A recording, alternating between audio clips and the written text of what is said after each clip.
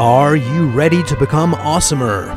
Hello everyone, this is Umar Hamid, your host, and welcome to the No Limit Selling Podcast, where industry leaders share their tips, strategies, and advice on how to make you better, stronger, faster.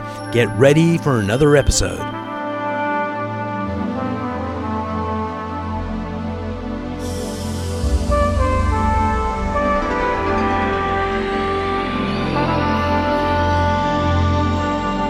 Hello, everyone. Today I've got the pleasure of having Natalie Davison. Welcome to the program. Thank you so much for having me. So marketing is the easiest thing to do in the world badly. I know, I'm proof positive of that. And it's like voodoo to just get it right so you actually turn marketing into cash. Oh, okay, everything you just said, I want to unpack for hours and hours, and I know we only have so much time.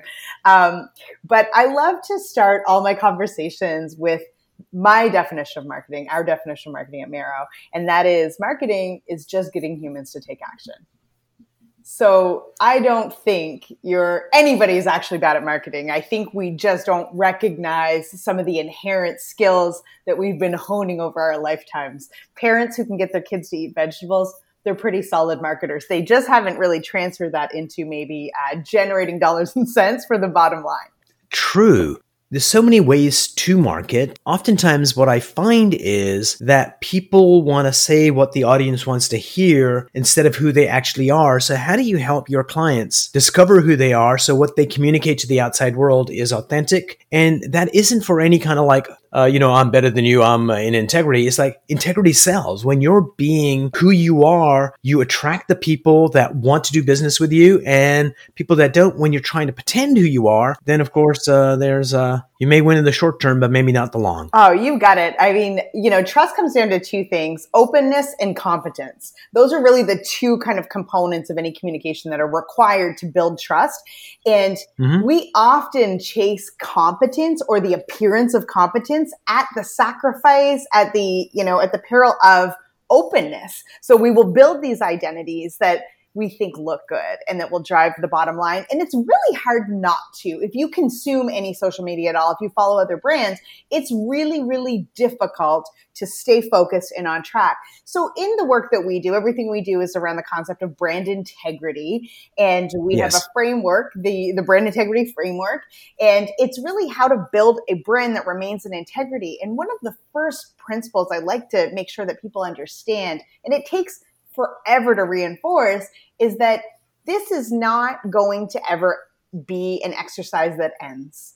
Ongoing. Your ability to be in integrity with your message today is entirely dependent on so many factors like self-awareness and, confidence and courage and like resilience. Those soft skills that people don't always associate with growing revenue are essential to your ability to actually tell an honest message from your organization. And so oftentimes, So Natalie, one of the things I find, think of 4 of your friends, whoever they happen to be. I'm sure they're lovely people. What people tend to do is they have 3 faces. One they show the outside world. Oftentimes it's like, look at me, I'm pretty, I'm smart, or look at me, I'm a victim, whatever that illusion they show the outside world. And then we have this sense of who we are. Then we have the authentic who we actually are. So that's happening at a human level. Would you agree? I would agree. Yeah, I would definitely agree. So if that's going on in the person you're working with, how do you get them to get a message that has integrity if they don't really know who they are? Well, there's always some level of integrity available to us and some level of honesty available to us. And I know to be true, we can really only get organizations to be as brave as they're ready to be. So integrity is what matters most, not necessarily getting them to a place where they're ready to tell their scariest stories. And we don't want to do that anyway, which I agree. Exactly. And I can think of, a client that I worked with a few years ago that was tremendously incredible at customer service. It was a software organization. Now, what was really interesting is their competitors were mostly all startups. It was a really trendy space that a lot of startups were getting into, and their websites were sexy and their interfaces looked so cool, but they didn't have track records. Now, this organization was 25 years old. Their product was tried, tested, and true. It also was kind of ugly. And so we came into this situation where they didn't want to show screenshots on their website. They didn't want they didn't want a product demo forward facing. They wanted to put all that stuff behind the scenes so that they could sell first, and then people would figure out that their software looked old. And what I came to them with was, no, we need to actually own this. Your software does look old. Someday maybe it won't, but today it does. And how is that your strength? You're not a startup. You have 20, brilliant. Yeah, you have 20 years of track record behind you. You're selling, on a global scale. You have large organizations that are global organizations that have been your customers for decades. That is what your differentiator is. That is true. And so those are the types of things that we're talking about here. So they don't have to be. I'm not really into vulnerability for the sake of vulnerability. I think that vulnerability is very trendy right now. It doesn't have to be some big dramatic situation. It's much more about what is actually happening here and how can we tell that story. You may not remember this time. There was a time before COVID. So last year I was at a wedding and there was like maybe 200-300 people at the church, and this priest comes up. The priest that was supposed to do the ceremony couldn't make it. So this other priest came and he said, I just want you to know that I was just graduated, or whatever they call it, from seminary, and this is my first wedding. And he got a round of applause. And this is not being vulnerable. This is just stating the truth. And because he did that, and he did a beautiful job, that it took the pressure off him. People connected with him because it was real. And he could have just done the wedding and everybody would have liked it. But there was just something about that honesty that it just made it more endearing for everybody. So I agree with you. We don't want people to say, oh, I was beaten when I was 3 years old and I was homeless. And nobody wants to hear that. But if your truth is, hey, we got out, our software doesn't look pretty, but it does the job. It's been doing it for 25 years, and here's 5 kick-ass companies. So let me ask you this. There has always been a battle before good and evil. Before that ever happened, there was a battle between the marketing department and the sales department. Because, the marketing people suck, and the leads you're giving us are like horrible. Where are you getting these things? And the marketing people are telling salespeople, you wouldn't know a lead if it bit you on the butt. So how do you as an agency help bridge that gap? Okay. What is your policy on swearing? It's very, very lax. Very lax. Okay. The way that we have come to know marketing departments, there's a lot of bullshit. I'll be honest. I mean, there's a lot of bullshit in marketing departments, and there's a lot of bullshit in marketing agencies, frankly. And when you start seeing people trying to drive numbers that actually do not move the company in the direction of its business goals, which if that is lead generation or if that is conversions, if we're driving other things and we're trying to say, but look at this metric over here, that is not marketing. That is not getting humans to take the action that you were supposed to have them take. So I don't believe in attention for the sake of attention. I think that is an absolute waste of people's time, energy, and resources. No, Natalie, you don't understand. It's building our brand. It's like, who cares? There's not numbers on the bottom line. Right. And we can build any brand you want, but if it's not a brand that's aligned with the business goal, then it is not a brand worth having. And so that's one of the most important parts of brand integrity is before you figure out what stories are we going to tell, what are we trying to accomplish? Where are we going? Like an alignment on vision is step one. And if that's not there, marketing's a big waste of time. So here's my thoughts on marketing, which is kind of heresy because I'm a sales guy, is I think marketing is the superset and sales is a subset of marketing. And if it's done right and they both realize that, hey, how do we get customers? How do we beat the competition? If they come at it like that, because marketing should be all about feedback. We're creating this, it's getting these results, it's not working out well. What do we need to do instead of blaming? So it requires a culture shift, not only between the two departments, but the entire organization. I 100% agree. And when these teams are not set up with a clear end-to-end path, with the understanding that that very first brand message aligns with whether that sale is closed, and every step of the way is part of the marketing system, is part of the brand. If that alignment is not there and that creation of a team environment among those is not there, then we are destined to not hit that result. This has to be a well-oiled machine of people working together.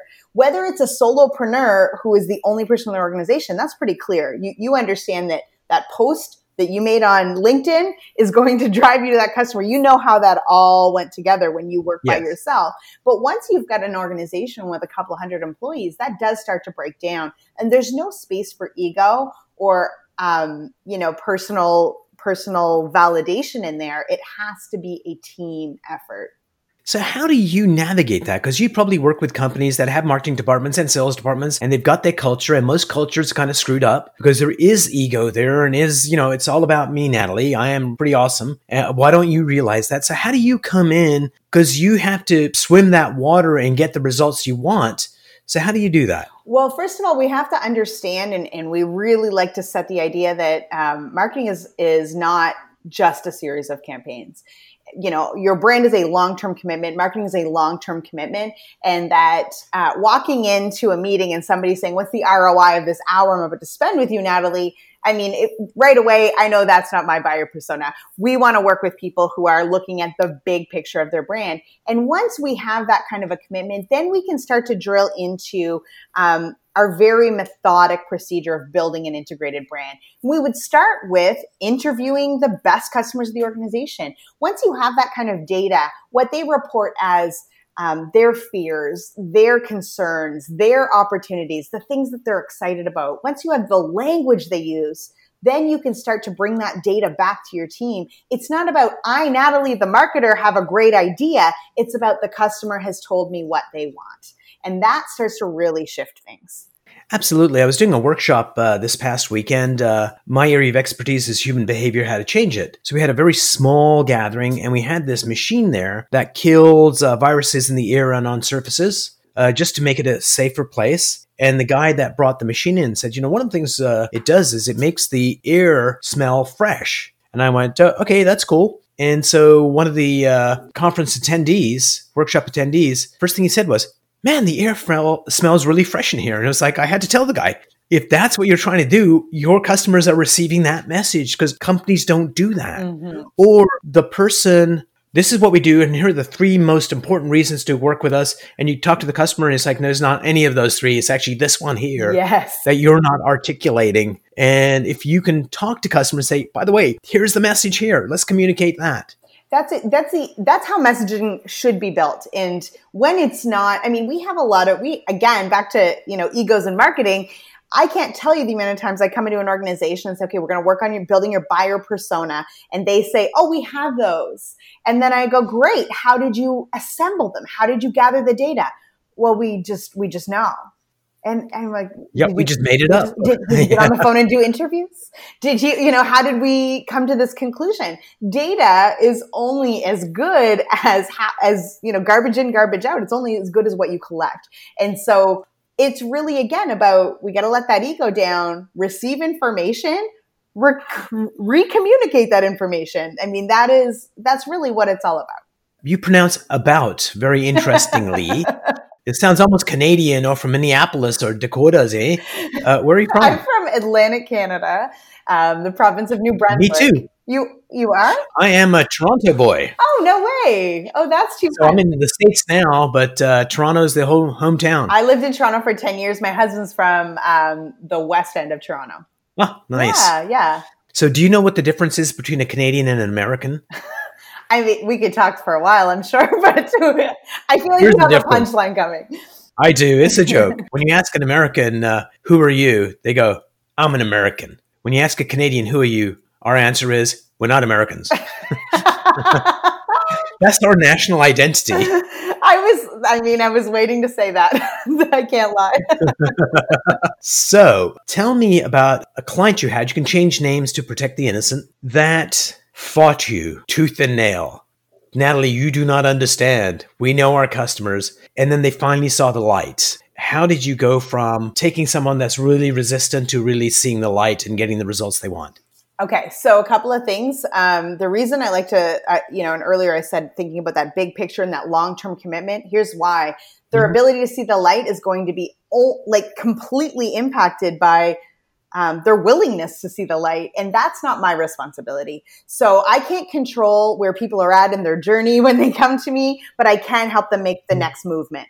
And that's the responsibility. If any of your listeners are agency owners, it's very hard to come to that place, but it's an essential place to allow you to do your best work. Because although I think the person should be over there at Z, they might only be ready right now to go to F. And we need to celebrate F, get them to F, and then maybe they can move on to G, H, I. Am I saying my alphabet right? So in terms of a client example of that, I mean, a great example I had, it's a long-term client I've been working with for years. And they hired me to do a rebrand. They hired our agency to do a rebrand, and we did. And they loved it. And they never rolled it out. And I learned so much from that client because, at the time it was honestly hurtful. I mean, when you pour your heart and soul into building a brand, there still is ego here. I just have to put it on the shelf. Oh yeah, of course, and so absolutely. I was like, why aren't they using it? They loved it. And I started to really uncover that they were not ready. So I saw them fully, but they were not ready to see themselves fully yet. And so they have not said no to the brand, but it's been on pause for a couple of years. They've held it aside. They're going to roll it out someday, but they're not ready yet. And so some of the things that have happened since then was we needed to do more movement in the organization. So they actually hired us to come in and do one of our programs with them and start taking their team on this journey with us to start evolving identities within the team and as a team. And hopefully the outcome will be eventually that the brand then reflects how everybody feels and where they feel comfortable in their journey. But that has required a long-term investment in the understanding that identities evolve. And the brand that we brought forward is the brand aligned with their vision. It's just the team wasn't ready yet. So that's been an ongoing process for us. So here's something kind of interesting is I do a lot of work with individuals and teams. Oftentimes what happens is that most company mission statements are really amazing. It's like we are dedicated to the betterment of our employees, our customers, and the whales. And it is such complete bullshit because they just had a consultant come in or they do something that's like just so insane. They go, we'll ask the employees, we'll ask our customers what they think, and then we'll come up with something that's freaking inauthentic because it's just manufactured in the lab. The second thing is they really don't know what the values of the organization are and what the values need to be because most companies, it's one person that founded it. Like certainly there's companies that are global, that are super large, but most of the people you and I would deal with would be, hey, it's less than 100 people. The guy that founded it or gal is right there. So what I've been doing is uncovering their personal values at a deep level around work and mapping that over to the company values. And I help them uncover their purpose in life, why that human being is on planet Earth. So I had a client that was looking to just sell the business, go do something else. It's like, I've been doing this for all, it's time to leave. And we started working together. And so I said, okay, let's uncover your purpose in life. And he's in his 40s, married his high school sweetheart. And we uncover his purpose in life. He goes home, tells his wife, she goes, oh my God, that's you. You've always done that. And so we mapped his personal purpose and made it the company mission. And this is what the company mission ended up being. They were an IT firm. This is their mission. We are committed and resourceful explorers. And we took his personal values around work and the criteria he uses to map it to his company. And then he calls back, said, I went to visit a client. We were the third vendor in pitching the business. The guy says, okay, tell me what you do. He says, let me tell you about our mission. We are committed and resourceful explorers. This is what it means to you. And the guy's like, you don't sound like any other tech company we've ever come across. And they hired them. And the reason I share it is since he's the poster child for the company, he gets to live it and breathe it without pretending to do anything, just being. Mm-hmm. And that, I think, is ultimately our goal is when we can be authentic to who we are, we have a bigger impact in the world. Yes, and we can stop proving. We as consumers can sniff out a pitch a million miles away. We can sniff out proving. When somebody's trying to prove to you, the connection is gone. You don't want to buy from that person. I love that philosophy because I truly believe in my heart of hearts, brands are just collections of humans, 1 human or 10 humans. They're just groupings of humans who exchange value. And when you are mapping his very natural personal attributes to the brand, it only makes sense that if he's showing up in that brand wholehearted, then that's how the brand is going to show up.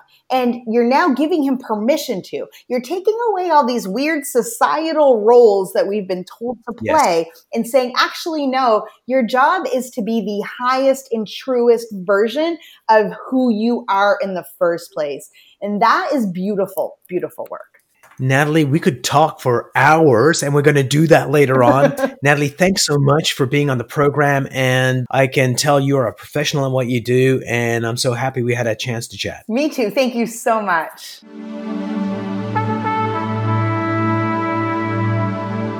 If you enjoyed this episode, please go to iTunes and leave a 5-star rating. And if you're looking for more tools, go to my website at nolimitselling.com. I've got a free mind training course there that's going to teach you some insights from the world of neuro-linguistic programming, and that is the fastest way to get better results.